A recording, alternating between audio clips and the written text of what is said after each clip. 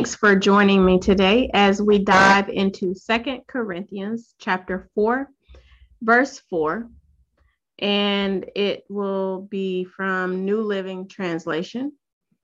And the topic or question that I want to pose today is, what does it mean to be spiritually blind? So the scripture reads, Satan, who is the god of this world, has blinded the minds of those who don't believe. They are unable to see the glorious light of the good news. They don't understand this message about the glory of Christ, who is the exact likeness of God. And so here we see the Apostle Paul wrote this letter to the church at Corinth. And it states that the gospel is blinded by Satan. The message of the gospel is not being able to be believed and received. And here where it says, Satan, he's the god of this world. So he is one who is pretty much has influence, and influences the way the world does things or the way that the world behaves, influenced by Satan. And Satan has blinded the minds. Let's talk about blinding the mind. So our mind is where our thought life happens.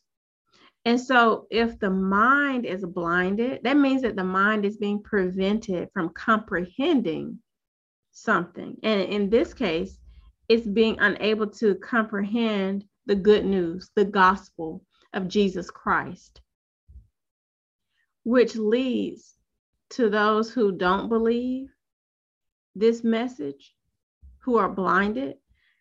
They are unbelievers. And unbelievers the unbelievers are not going to live eternal life with the Lord.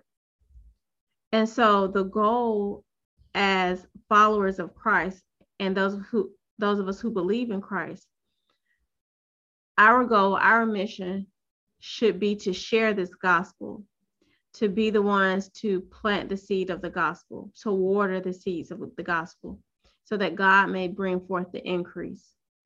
Because when we see that people are hearing the message, but they're not understanding it, they're not comprehending, that is a sure sign that they are spiritually blind, that those people are spiritually blind. And we see that they're unable to see the glorious light of the good news. The gospel is the good news. And think about someone who may be physically blind. They're unable to see light. Even though the light is on in the room, they're not able to actually see it physically. And this is the same way. Those who are unbelievers, those who are spiritually blinded, Satan has influenced them to where their minds cannot comprehend the truth of the gospel, or it doesn't make sense to them. They can't see that glorious light of the presence of God, the freedom of God, the peace of God, the love of God. They don't understand it. And Christ, it says, who is the exact likeness of God. So sometimes people may say, oh, I believe in God, but I don't believe in Jesus. Unbeliever. Because their mind is blinded. It is unable to receive the truth. And so my prayer today is that we do a self-evaluation of thinking, okay, now that we know what it means to be spiritually blind, are we ourselves spiritually blind? Are we unbelievers? Are we believers of Christ? Do we have family members and friends who are unbelievers, who have heard the gospel, but have not believed it because they have blinders on their minds? And so Romans 12:2 talks about us letting God renew our minds, changing the way we think so that we'll know his will. And so my prayer today is that we will be intentional about allowing God to renew our minds and make them new, change the way we think, so that we ourselves and those that we know and love are no longer blinded, or no longer spiritually blinded, but that we can see the great, marvelous light of the gospel of Jesus Christ.